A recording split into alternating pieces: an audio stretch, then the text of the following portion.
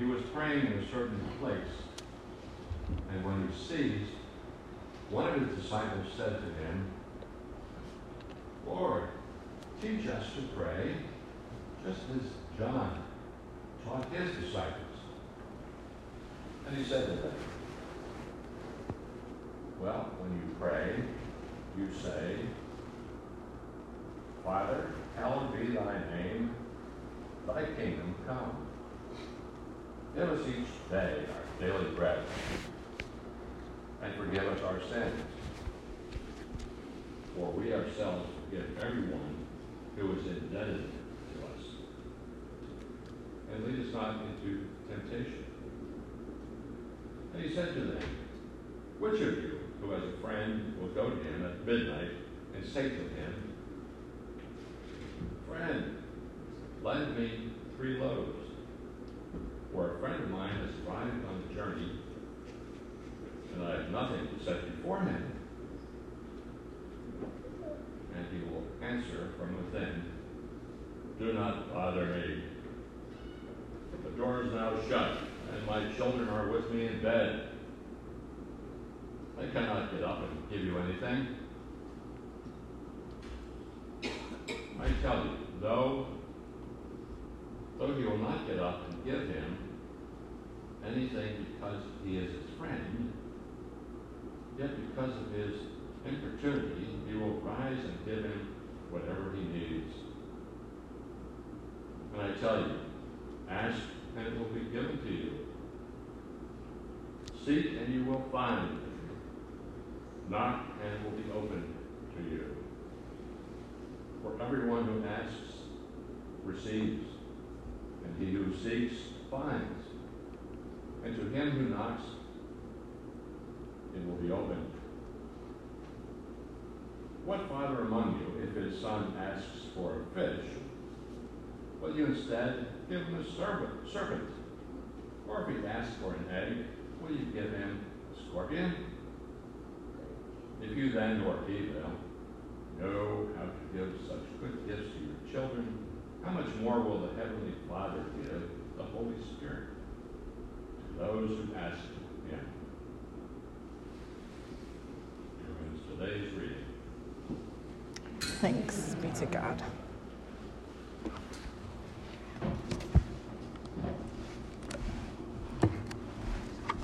Thank you, Ron.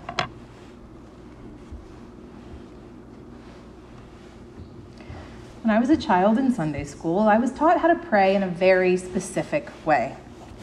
The model was easy to remember. ACTS, A-C-T-S. One starts with adoration of God, then confession of sin, then thanksgiving for what we had, and finally, supplication for the needs of ourselves and others. Later, I was taught the 5-finger prayer model. With your thumb, you remember to pray for those closest to you. With your pointer finger, for those who guide you. With your middle finger, the tallest one, pray for government and leadership, only now do I find this hilarious. With one's ring finger, the weakest one, we pray for those who are weak, powerless, and persecuted. And finally, with the pinky, the smallest and least, we pray for ourselves. What both of these models have in common is the admonition to pray last for ourselves. I don't know about you, but that seemed very natural in my kind of Christian upbringing, in which we were taught that our only real importance as people lay in how well we served God and others, so our needs naturally would come last. This desire for, or at least direction toward, self-abnegation and immersion in the ineffable divine is an effort at right prayer.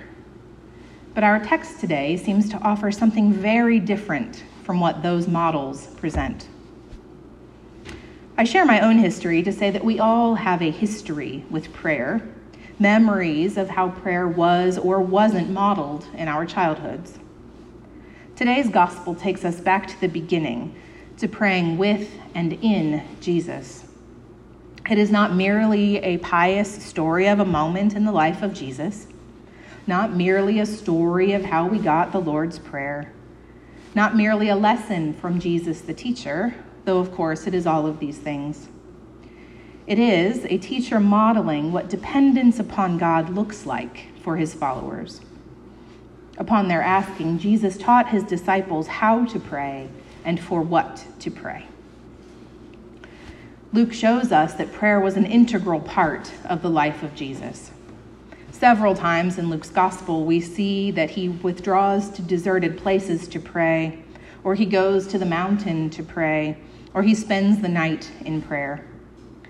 Jesus prays before he chooses his disciples, before he feeds the 5,000. He prays in the garden before his arrest, and he prays from the cross itself. Prayer was a part of Jesus' life, even unto death. So let us look to the text as we explore the ways this prayer could shape us. He was praying in a certain place, and after he had finished, one of his disciples said to him, "Lord, teach us to pray as John taught his disciples." He said to them, "When you pray, say, 'Father, hallowed be thy name. Your kingdom come. Give us each day our daily bread, and forgive us our sins, for we ourselves forgive everyone indebted to us, and do not bring us to the time of trial.'" These words are deeply familiar to us, so deeply familiar that I accidentally substituted a thy instead of your. They are so familiar as to be as close as our very breath, but do we really think about them? Do we recognize them for the radical way of being and relating that they require of us? Douglas John Hall writes, "Pious convention has conditioned most of us to repeat this prayer so quietly and reverentially that we fail to recognize how we are risking an aggressiveness commensurate with bourgeois manners when we pray it." That is quite a statement.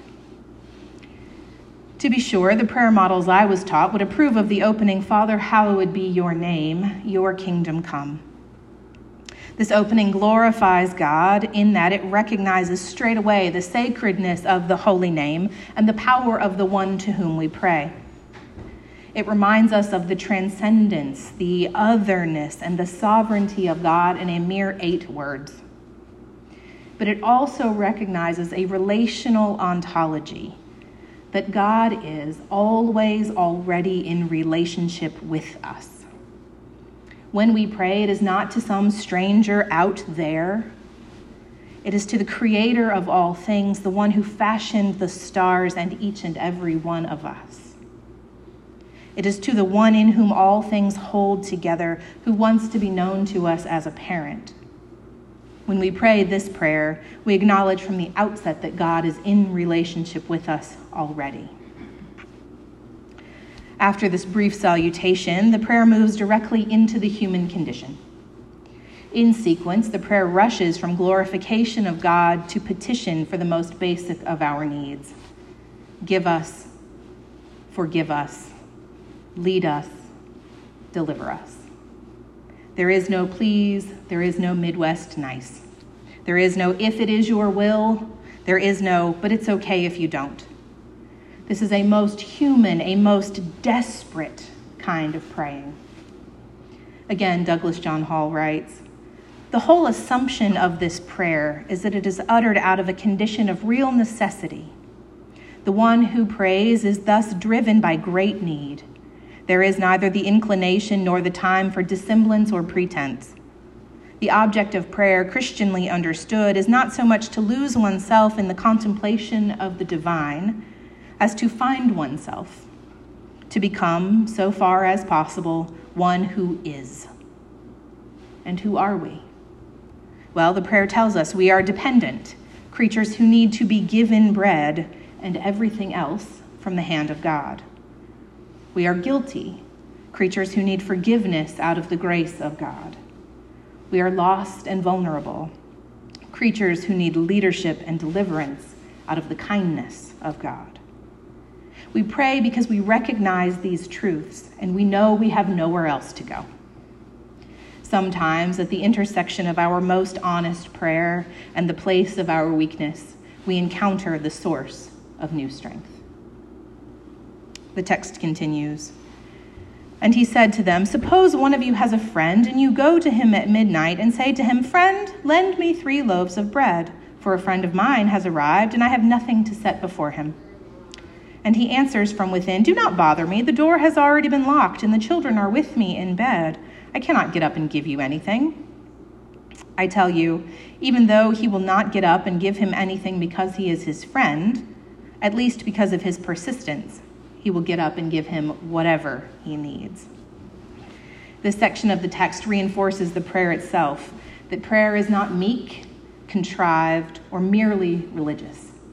It is the act of human beings who know how hard it is to be human. Real prayer cannot be faked. The only prerequisites are an ability to recognize the depth of our need and a measure of humility to ask for help. Just as a persistent friend receives the bread for which he asks because of his asking, we will receive what we need in prayer. The text concludes, "So I say to you, ask and it will be given you. Search and you will find. Knock and the door will be opened for you. For everyone who asks receives, and everyone who searches finds, and for everyone who knocks the door will be opened. Is there anyone among you who, if your child asks for a fish, will give him a snake instead of a fish? Or if the child asks for an egg, will give a scorpion? If you then, who are evil, know how to give good gifts to your children, how much more will the Heavenly Father give the Holy Spirit to those who ask him?" Ask, the text says, really ask. Keep on asking and it will be given to you. For in the asking, you are already receiving that which you need. Search, really search. Keep on searching, and you will find. For in the searching, you are already receiving that which you need. Knock, really knock. Keep on knocking, and the door will be opened for you. For in the knocking, you are already receiving that which you need. You see, prayer may or may not change the outcome of a situation, but it will change the prayer. It will help us sense our relationship to God and our level of need for God. It will center us in God's reality. In prayer, we come to believe God's heart for us, that ruptures would be healed, that relationships would flourish, that poverty and injustice and war would cease. Good prayer, real prayer, desperate prayer is what lets us get real with God about all that we feel and experience, all that we hope and dream.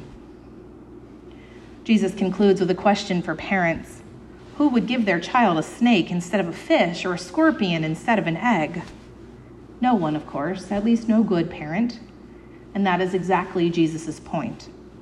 Even a parent who meets a child's deepest desire is not worthy to be compared to the God to whom we pray.